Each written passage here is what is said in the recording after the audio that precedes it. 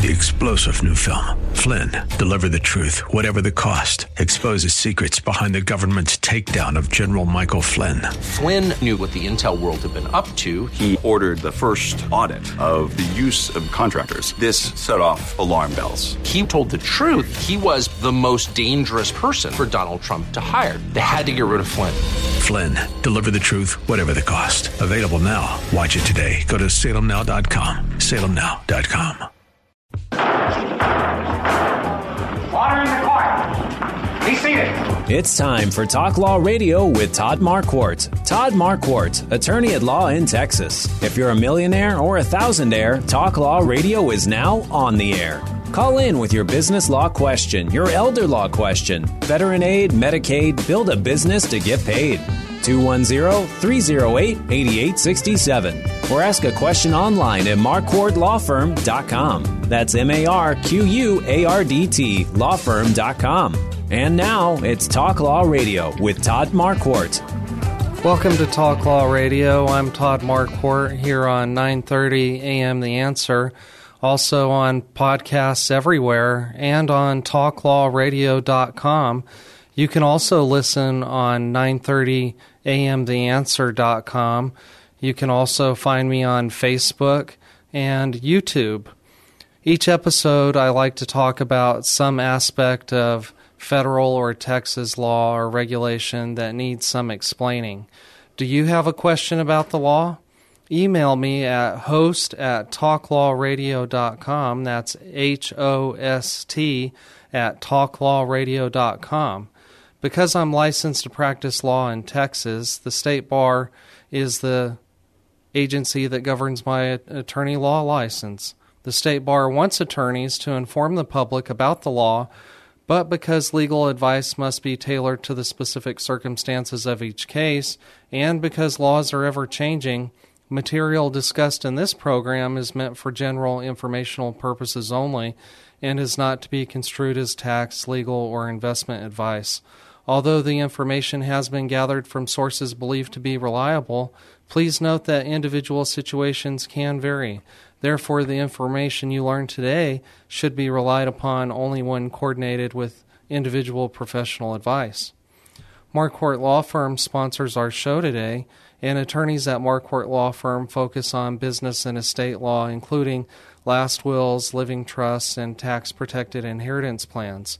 New businesses and old businesses which might have issues with corporations, contracts, LLCs, family-limited partnerships, and we can represent those who are facing problems from lack of planning, like in probate court, county court, or district court. Before we get started talking about the law, let's begin with prayer. Dear God, thank you for this day and for all the gifts and blessings that you give to us. Please forgive us for our sins, for our mistakes, for doing the wrong thing and failing to do your will. Please help Ed Marvin and me give good information about franchise law today. Help us to use the gifts and talents you have provided for the good of your people, for our own good, and for your glory. In Jesus' name, amen. Amen. Now it's time to discover your legal issue blind spots by listening to me talk about the law on the radio. Today we're going to be talking about franchise law with Ed Marvin. Welcome to the show. Thank you. Thank you. Tell us a little bit about your background. Where did you grow up? I grew up here in San Antonio. Okay. And where did you go to school? Went to several schools. Started out at, basically I went to high school at Churchill High School and, fed into that, went to private school at St. George. Oh, okay. And where did you go to get your undergraduate degree? I am a proud Aggie, Texas A&M University. Whoop. College Station. College Station, that's correct. Awesome. And what did you get your degree in? So my undergraduate degree is in a field called biomedical engineering. It's basically engineering concepts related to the human body. Think about all the medical devices that are implanted in people, the diagnostic equipment that is used to diagnose problems, and then there's some other aspects of it. But that's essentially what biomedical engineering is. Okay. And after you graduated, you worked in that field for a while, right? Well, actually, I worked in I did some work in my undergrad in that field, and then when I graduated, I did some work as an environmental engineer. When I got to my upper level courses at A&M, I had decided I wanted to go into a field called patent law, that was or intellectual property, which was kind of a burgeoning field at the time. It's since gotten there's a lot more people that are involved in it. But yeah, I got to my upper level courses, and it's another story as to why I decided to do this. But I wanted to be an attorney and use my engineering background as part of my practice. And an intellectual property attorney needs some type of medical or engineering background, right? Well, to be what is termed a patent attorney, you do have to have a background in hard sciences.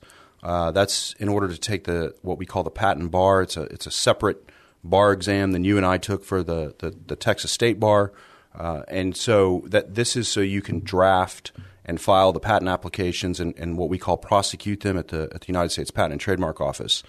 You can litigate patent cases without that patent being considered a patent attorney, and you can do other aspects of intellectual property without the hard sciences background, such as trademark law, copyrights, trade secrets, etc. But yes, I mean, I wanted to be a patent attorney, and part of what I do in my practice, in addition to the franchise work that we'll talk about today, is I draft patent applications for people who have invented something and want to seek patent protection. Awesome. Okay, I was going to ask you about your transition into the law, so that's good information. You went to St. Mary's. We were in the same class. That's how we know each other.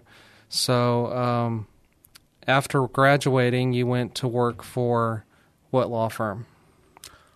I went to go work for the law firm that I'm basically at now. I had a short little stint where I was doing criminal work, and then I started at the current law firm that I'm at. It's called Gunley and Cave PC. We're an intellectual property boutique. All we really handle is intellectual property issues and related litigation, as well as drafting the patent applications and draft seeking trademark protection for people and copyright protection and other intellectual property due diligence, licensing, stuff like that. I mean, this is what our focus is.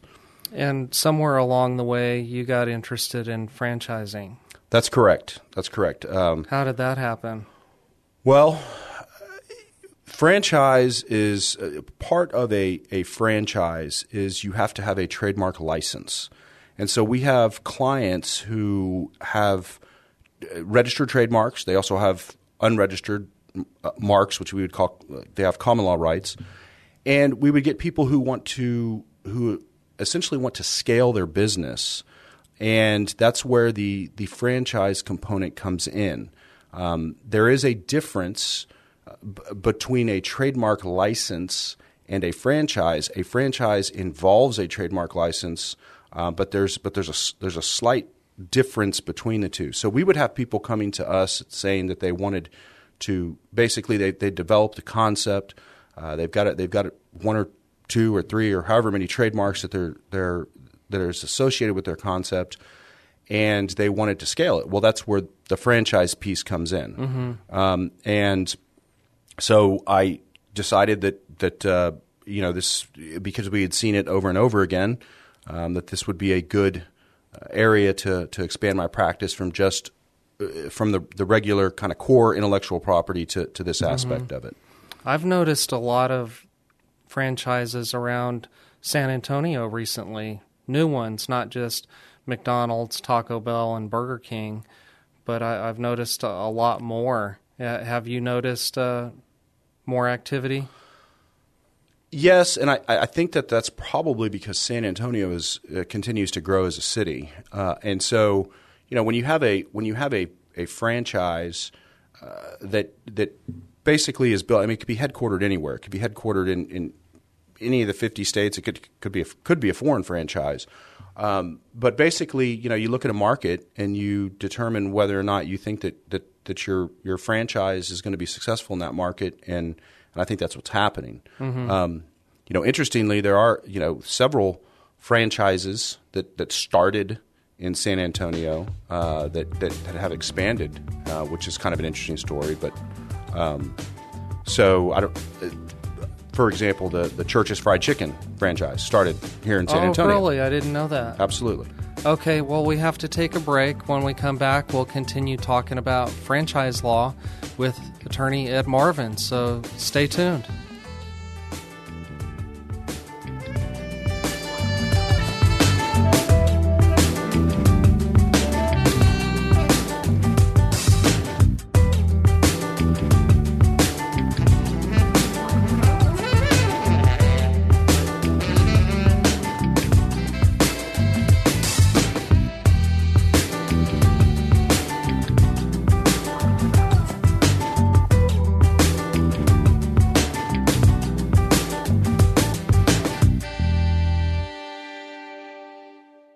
Have you been wanting to learn about a will or a trust but haven't gotten around to it? Now is the perfect time to learn about this vital information. The attorneys at Marquardt Law Firm focus on business and estate law, including last wills, living trusts, and tax-protected inheritance plans. We educate our children so that they're prepared for the future. Call Marquardt Law Firm at 210-530-4278 to show your family that you are prepared for the future. Welcome back to Talk Law Radio. I'm Todd Marquardt here on 930 AM The Answer, also on podcasts everywhere. If you have a question about franchise law today, you can call in at 210-308-8867 or drop me a line on the Facebook Live feed. Or you can just email me at host@talklawradio.com, or you can visit the website where Ed Marvin works. That's leecave.com, I think. It's www.gun-lee.com. Oh, okay. So it's and there's two N's in gun. So I got the order mixed up. So we're talking about taking your business to the next level, possibly by franchising. Ed's going to talk about the law on that, and then a little bit later we'll talk about how to get your business ready for franchising. There's a lot going on there. So, Ed, tell us a little bit about where the franchise law is located and what's the short history on that. Sure. So, franchise law really started in the late 70s. What you had is you had a situation where the federal government, specifically the Federal Trade Commission, which I'll refer to as the FTC, decided that basically there were people who were being taken advantage of. Okay, people were being sold things that basically there was representations being made. If you buy into this, you're going to make lots of money.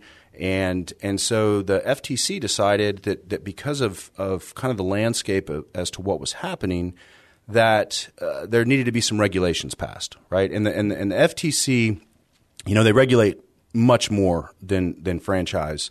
They do the national do not call list, and just kind of unfair type of antitrust actions, kind of in conjunction with the Department of Justice, but basically, the FTC decided, okay, we need regulation. There's too many people who are being taken advantage of, so we need to regulate it. And they passed the original franchise rule that went into effect in the late 70s. Okay, so for a period of time, franchises were operating under that federal regulation, and then it was the rule, which we call the rule. The franchise rule. It's 16 CFR Part 436. The rule was amended, and the final version of the amended rule went into place in 2007. We call that the amended rule. It's not Not too creative. Not very creative. But so as we sit today, we're operating under what is known as the amended rule. Went into effect in 2007, and that's kind of the federal regime.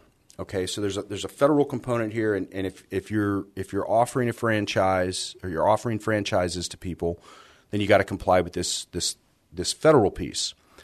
There's also a state law piece, okay, and it depends on the states. So here in Texas, for example, we have what is called the Business Opportunities Act, and essentially the way Texas works is if you can state that you are in compliance with the federal rules, then you're in compliance with the Texas rules. Oh, that makes it easy. It makes it super easy in Texas. Okay, but there's other states out there, for example, California, Hawaii, I believe Michigan, where and some others where their rules are much more stringent. Okay, and so if you go to offer a franchise in those states, you have to comply with those states' laws as well. It's not just the federal law. It's you have to comply with the state and the federal. So, that's kind of the background, the basis of where the laws are. We've got this federal piece that governs everybody, and if you go and offer franchises in certain states, you've got to look at the state law landscape to figure out what needs to happen there. So is the choice of law based on where the headquarters is or where you're offering the franchise? It's where you're offering. Okay. And candidly, it's interesting that the term offering. What does offering a franchise mean? Well, it depends on the state law. Okay. Right. So, for example, if you have a website up, that's accessible in all 50 states and right. Really accessible worldwide. Okay. So, are you going to get yourself in a situation where you are offering a franchise in one of these states that have stricter regulations and get yourself in trouble there? So you just have to be very, very sensitive, very aware of that. Okay. So if your business is getting to the point where you think you want to offer franchises to other people to run a business like you would run yours, that's what we're talking about with franchise law. And so define some key terms for us, Ed. Franchisor, franchisee. Sure. So franchisor is the person or entity that is offering the franchises. Okay. Franchisees are the people or entities that have accepted the franchise and are operating. Maybe an individual restaurant, maybe an individual cleaning company under the franchisor's or with the franchisor's permission. Okay, and so that's kind of when I say the term franchisor or franchisee, just remember the franchisor is the person who is offering the franchises, and the franchisee is the person who is essentially accepted and what the franchisor is offering. What are some key components of a franchise? So I'm going to talk. It's too difficult to go into each of the individual state laws. We wouldn't have enough time, and so I'm going to talk generally with the FTC, the federal regulations, which governs all the states. Right.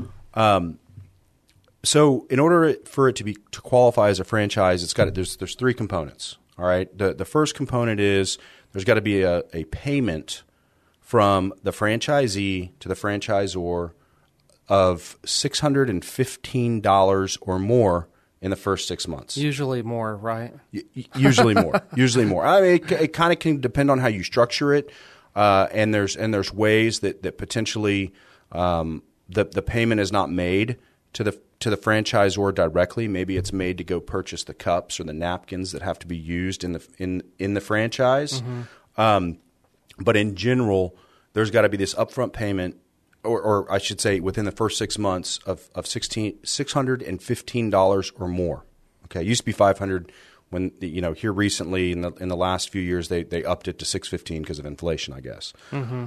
So that's the first component. The second component is you've got to have a trademark license. Now, what that means is that the franchisor has to have some sort of a trademark or trademarks that they're giving permission to the franchisee to use in connection with their business.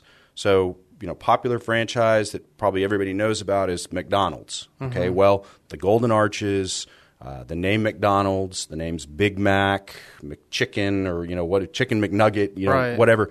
These are all trademarks. Okay, they're in my world they're source indicators.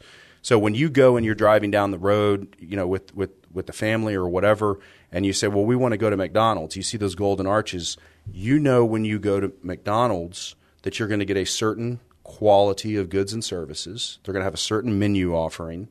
And you're relying on that trademark to make your purchasing decision. Okay, mm-hmm. So as part of a franchise, the second element is you've got to have this trademark license where the franchisor who owns the trademark is saying to the franchisee, you can use my trademark. And then the third component, and this is really what differentiates a trademark license from a franchise situation, is you've got to have the franchisor providing substantial assistance or control. Okay? Now, typically you have both, all right? Mm-hmm. But if it's just substantial assistance, that would qualify, or substantial control, that would qualify. And again, typically you have both. And so that key word there, is substantial, is kind of where the differentiator is between a franchise situation and just a regular trademark license.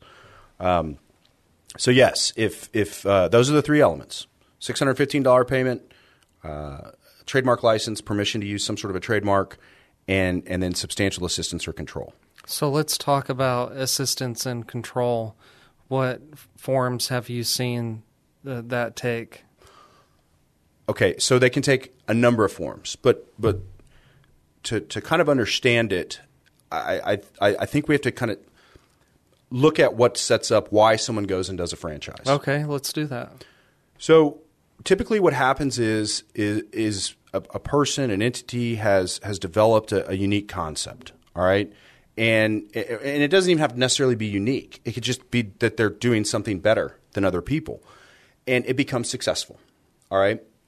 Now, as you go and you're one person, right? Maybe you got your family members, maybe you got your trusted friends or whatever, but they're helping you run this successful enterprise business. That's right. And you start to say to yourself, "Man, I'm doing something pretty good here." But there's only one of me, and there's only 24 hours in the day. How can I go and scale this so that I can go and offer this wonderful business to others? Well, that's where the franchise comes in, all right? When it comes to your question about the control and what does that look like, well, what happens when you're this person who's running this successful enterprise, you start to say to yourself, what is it that I am doing right? What is it that if other people are out there and offering the stuff that I'm offering, and I want it to be successful, what are my secrets? What's my secret sauce? That's right. That's right. And so, and it becomes a little difficult at times to sit down and write out why it is that you're successful, because you could be running a business based upon your values, what you believe. Maybe you're someone who believes in hard work, being there and supervising your employees, et cetera. How do you and then there's other little intangibles.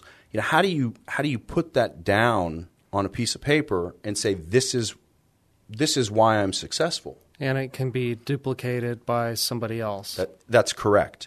And so once you get to the point where you say, okay, I think I've got it down. I think I've got it written down as to what if some third party goes out and does all these things, they're going to be successful like I am, right? Once you kind of get to that point, that's where the control comes in, mm-hmm. right? Or assistance, because you want your franchisees to do what you're doing to replicate your success. And if they don't do it, your concern is that it's not going to be successful. So, and it's going to make you look bad. Well, and it not only make you look bad, but you have as part of a franchise, you have a franchise agreement. So you have a contractual agreement with the other side. And if it doesn't work out, is the franchisee going to come after you and say, "Hey, you said I was going to be successful, and I'm not"? Yeah. So that's where you've got to have those provisions where people say, follow, and if they follow them, then the hope is that they'll be successful. Okay, we got to take another break. When we come back, we'll continue talking about franchise law. We'll also have our Saints and Sinners segment, so stay tuned.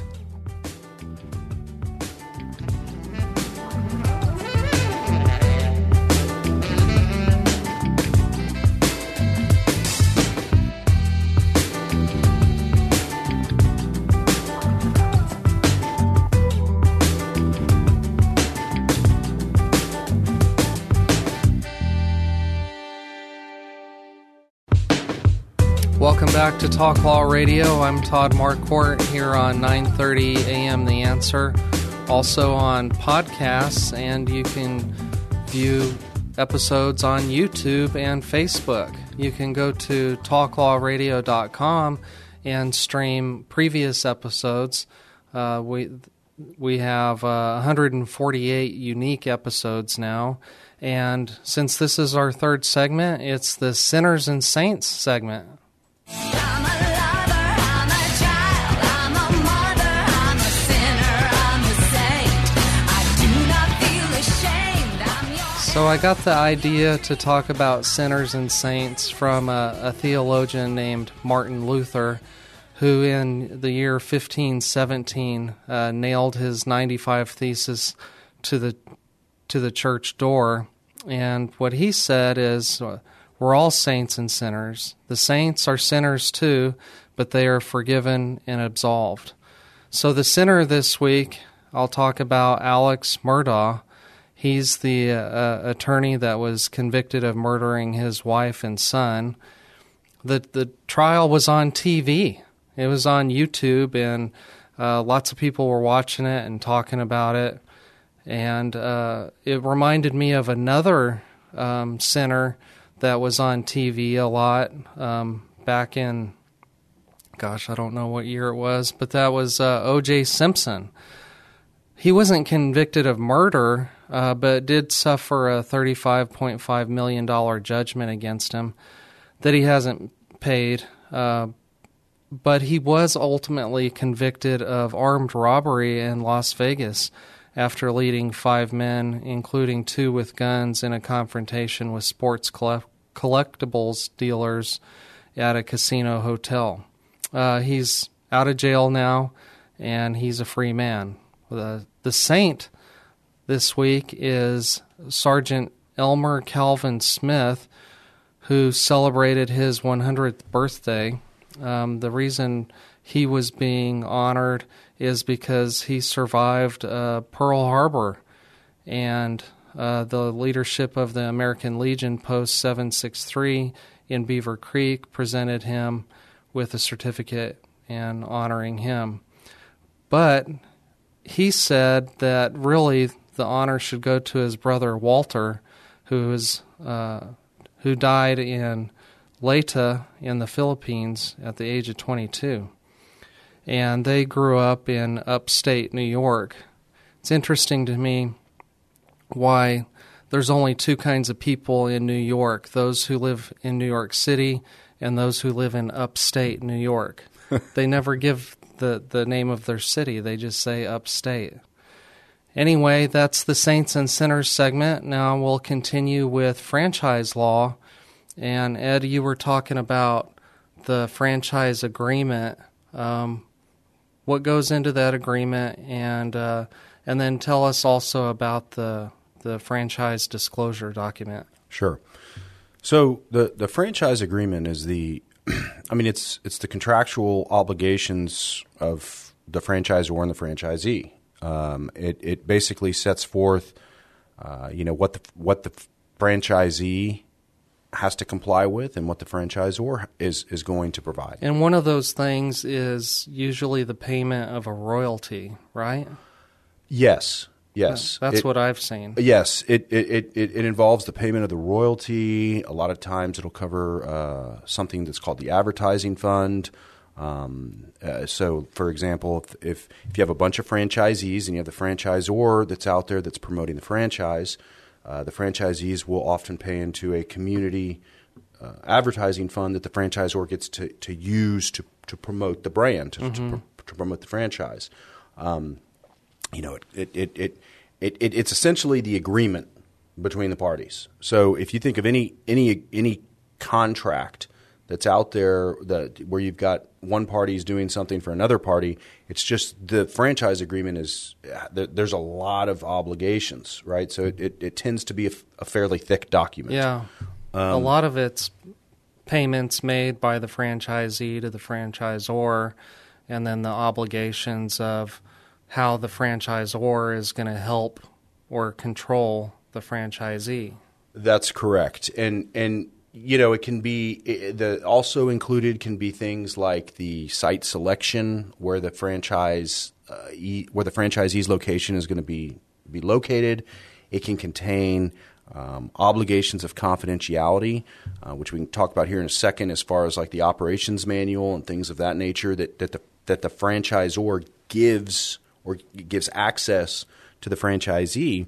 And then, this is your secret sauce that we were talking about earlier, right? Mm-hmm. So you don't want to just give your secret sauce to somebody and then that somebody can just go and then take it and use it, to compete against you. And so, there's confidentiality obligations.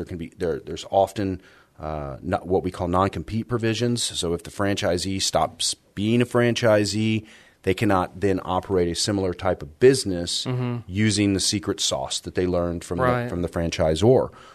So it's a fairly comprehensive document typically, and has a number of exhibits attached to it as part of the document. Mm-hmm.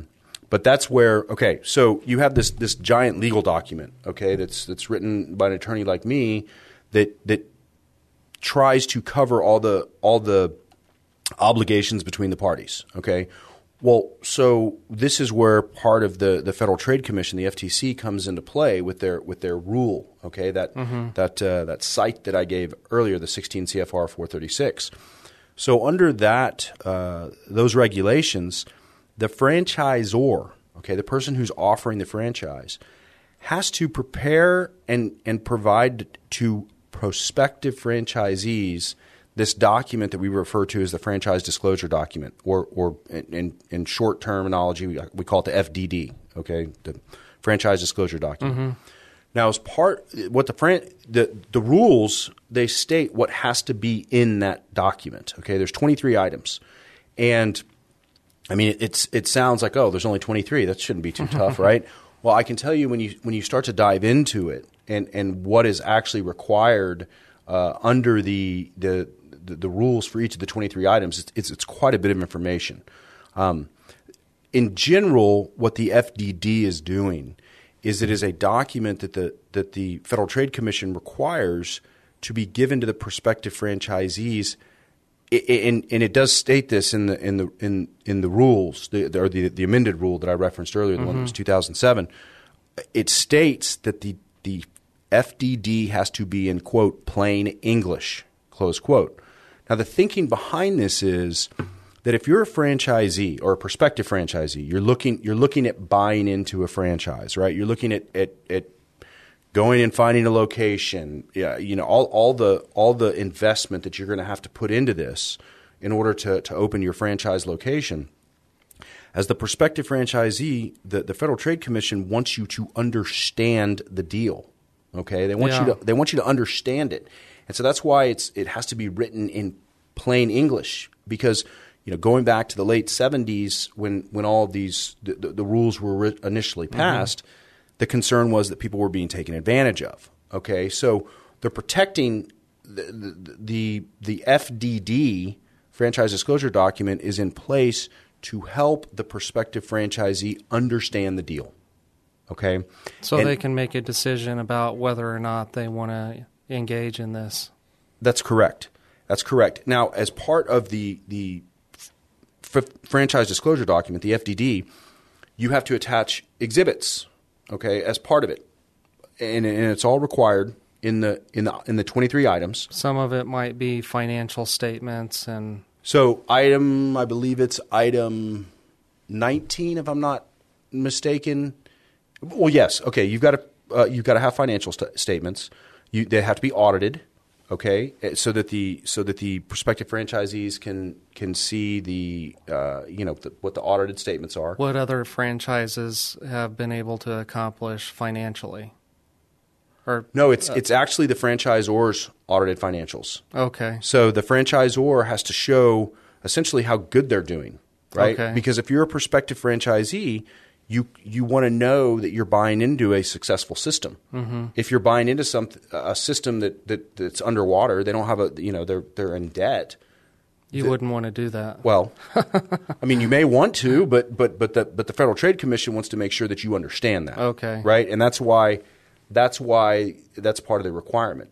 Other common or other parts of the 23 items, like I believe it's item 19, is the financial performance representation. What representation has been made to the prospective franchisee as to how successful they're going to be. So we call them the FPR. You have to put that FPR in writing and exactly what it is that you're telling these prospective franchisees how successful they're going to be, right? So, and part of I said there's a bunch of exhibits. The first exhibit is the actual franchise agreement. Mm-hmm. So when you get to the point where you're saying, okay, I want to start offering I want to scale my business, start offering as a franchise. The two main documents that you have to deal with, is the franchise agreement and the franchise disclosure document. Those are the two things you've got to have in order to start offering the franchises. Okay. Well, we've got to take another break. We're here with attorney Ed Marvin. What law firm are you with? Gunley and Cave PC. Okay. He's a patent attorney, and he represents businesses that want to offer franchises. If you have questions about that, visit that website or email me at host@talklawradio.com, and I can connect you. We're going to take a break, so stay tuned.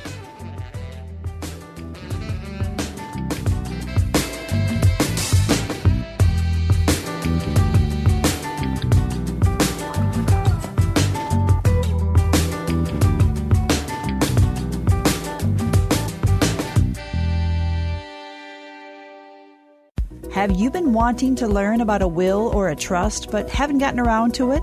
Now is the perfect time to learn about this vital information. The attorneys at Marquardt Law Firm focus on business and estate law, including last wills, living trusts, and tax-protected inheritance plans. We educate our children so that they're prepared for the future. Call Marquardt Law Firm at 210-530-4278 to show your family that you are prepared for the future. Welcome back to Talk Law Radio. I'm your host, Todd Marquardt, here on 9:30 a.m. The Answer. Also on podcasts, you can just search for Talk Law Radio, and you'll see my smiling face there. We're here with attorney Ed Marvin talking about franchise law, but this is the fourth segment, and so you know what that means. And now, it's time for the Talk Law Radio Legacy Spotlight.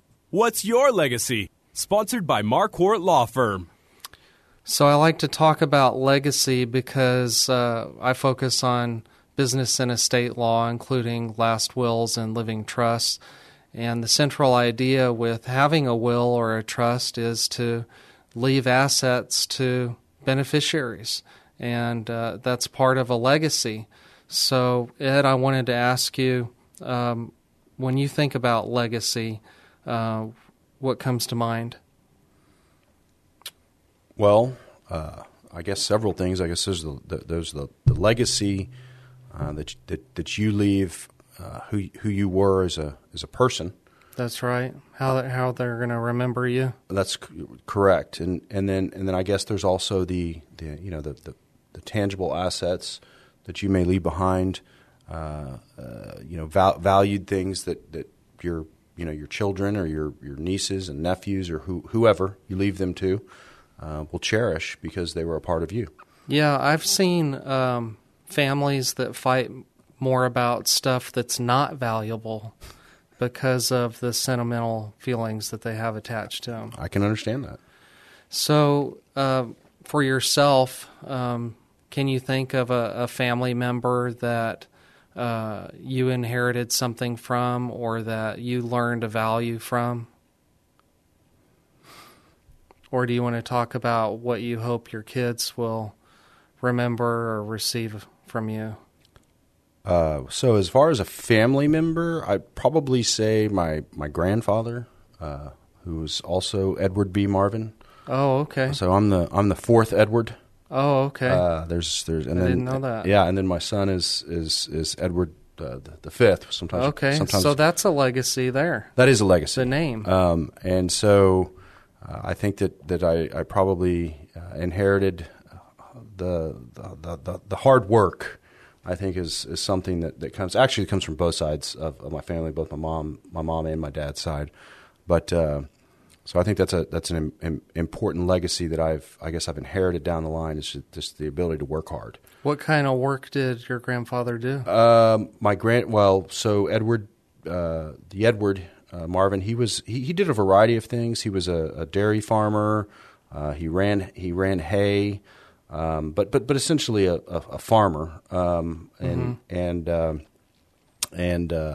so yeah, that was part of what he did, and just very kind of entrepreneurial, and then and I had the pleasure of knowing him for quite some time. He passed away in 2007, and then my mom's dad, he passed away when I was a little bit younger, so 1989. So I didn't have a chance to get to know him as well, but yeah, he did the farming and then so I guess that's one of the things that was handed down, is just the ability to I love to work hard. Okay, that's something your kids will remember you by. I think so. I think so. I think more importantly, I hope my kids remember me as being a good dad, a devoted husband, and just I guess a good person. Awesome. Yeah, my dad's dad grew up on a farm in Nebraska, but his legacy started when he left the farm. He was the only one to leave, and he wasn't a good farmer because he had hay fever, and so he didn't enjoy it that much. Yeah. And he didn't have to go to World War II because he had flat feet and asthma, and so because of all of his problems, he got to go to college, and he became an eye doctor and moved to New Mexico because there were no eye doctors in southern New Mexico. And then my dad became an eye doctor, so the legacy was supposed to be for one of the grandchildren to become an eye doctor and take over his office. I said, Granddad, I can't pass calculus. He said, what's that? He doesn't use calculus, but it's a class that you have to get through in order to get to optometry school. So that's my story about my grandfather that was a farmer as well. So let's get back to franchise law. A franchised business might be somebody's legacy that they pass down. I can't think of any where that's been in the news recently, but I'm sure that it's done where it's passed down generation to generation. So you were talking about the FDD, the franchise disclosure document. What are some other things that go into that? Somebody interested in franchising their business will probably have to work on before hiring somebody like you. Sure. So it's I would say the operations manual. Okay. What I would call the ops manual. And then that is part of the FDD. One of the 23 items that is talked about is whether or not the franchisee or prospective franchisee has been given access to the ops manual, and there's a variety of ways you can do that. But again, this goes back to the secret sauce, right? I mean, this is your operations. I mean, this is how you do what you do. With restaurants, there might be specific point of sale systems that are mandated. There might be specific cleanliness standards. There might be specific hiring practices that need to be followed. But that operations manual is something that's typically very closely guarded because it's the secret sauce. Right. Recipes. Number one, that's probably the biggest as far as the secretive information would be the recipes. How the food is made in the restaurant industry. But this isn't just limited to restaurants. I mean, it could be. You could. I've seen car wash franchises. Maybe you've got which chemicals you're using to get the car clean. Things that the general consumer doesn't know, and only if they become a franchisee would you give them this information. Right. Right. And so, but that operations manual, that's basically that's the Bible as to how to run the business, and that's something that's obviously very closely guarded by the franchisor, and so they will disclose it. They will show it to the franchisees at the right time. But as part of the purchasing process, if you're a prospective franchisee, is you might want to look at that ops manual and see how detailed it is. Okay. Right? I mean, if you're being told, hey, we've got a great ops manual, we've got a great operation, we'll tell you exactly what to do, you don't have to worry about it, and all that type of stuff. Well, the way that the Federal Trade Commission looks at this, they say, well, fine, that's fine that you're saying that you've got all this stuff, but you're going to have to actually show it to them. That's part of the FDD process to explain kind of the deal. Yeah. So operations manual is really a big one, and that goes back to what we talked about, I believe, in the first segment, where it's how do you put down on paper the magic that created your business, right? And so being able to do that is when a client comes to me and they say, okay, I want to do this, I want to franchise, the first thing we're looking at is we're saying, okay, well, how do you do this? How do you do this? How do you do this? How do you do this? And if you've already gone in and kind of put down this information, before meeting with me, that can save you some time, right? Save you some expense because, and it's good to think about. You can have the initial meeting where I explain all this stuff, and then you can leave that meeting and then we come back and meet again, and you need to add a little bit more here, you need to add a little bit more there. Okay. But the first step in the process is going to be writing down what it is that you do and what makes your business enterprise so successful. I think that writing all that stuff down is part of what makes you successful. Having a system to begin with. I agree with that. The thing is, though, is many people, they have systems in place that they do because it's who they are.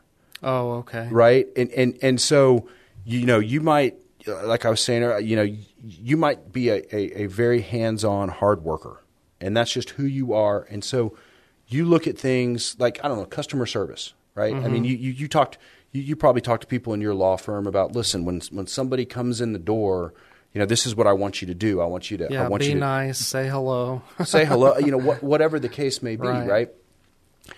But if you got to put that down in an operations manual, okay, so that someone goes and they want to start another law, this is my example. It wouldn't work in the legal field because of the state bar regulations, et cetera. But let's just say, right, you run a law firm, you're a business owner.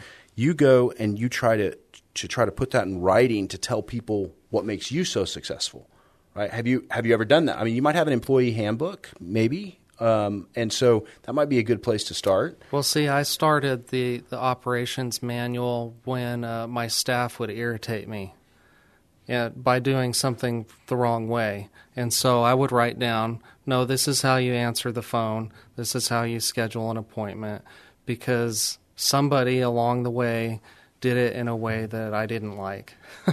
Right. So Makes it easier for training too. So over time, you've developed it, and like if you were, again, that because of the way that the state bar regs work, it'd be tough to have a legal franchise, if you will. But if you were to come to me, I'd say, okay, Todd, I want you to gather all that written information that you have. Let's bring it in. Let's take a look at it. Let's reduce this down to what we would call a operations manual. Okay. So I think that's that's kind of the hardest thing for people to really kind of grasp is getting down in writing why their business is so successful and what it is that they've done. Because remember, what you're doing here is you're saying, look, franchisees, you have to replicate this. You have to do this. Do it my way. That's right. That's right. And there's plenty of franchises that have. Well, I should say there's plenty of restaurants that were successful or other businesses that were successful. Then they tried to franchise and it didn't work out because they couldn't get the franchisees to replicate what they were doing. Okay, well, thank you for being on the show. Sure. We've been talking about franchise law with attorney Ed Marvin, and we're going to have to take another break, except I won't be back for a couple of weeks. Next week, I'm going to New York City, and so we'll have a recorded episode there, but then I'll be live after that. So I'll talk to you later.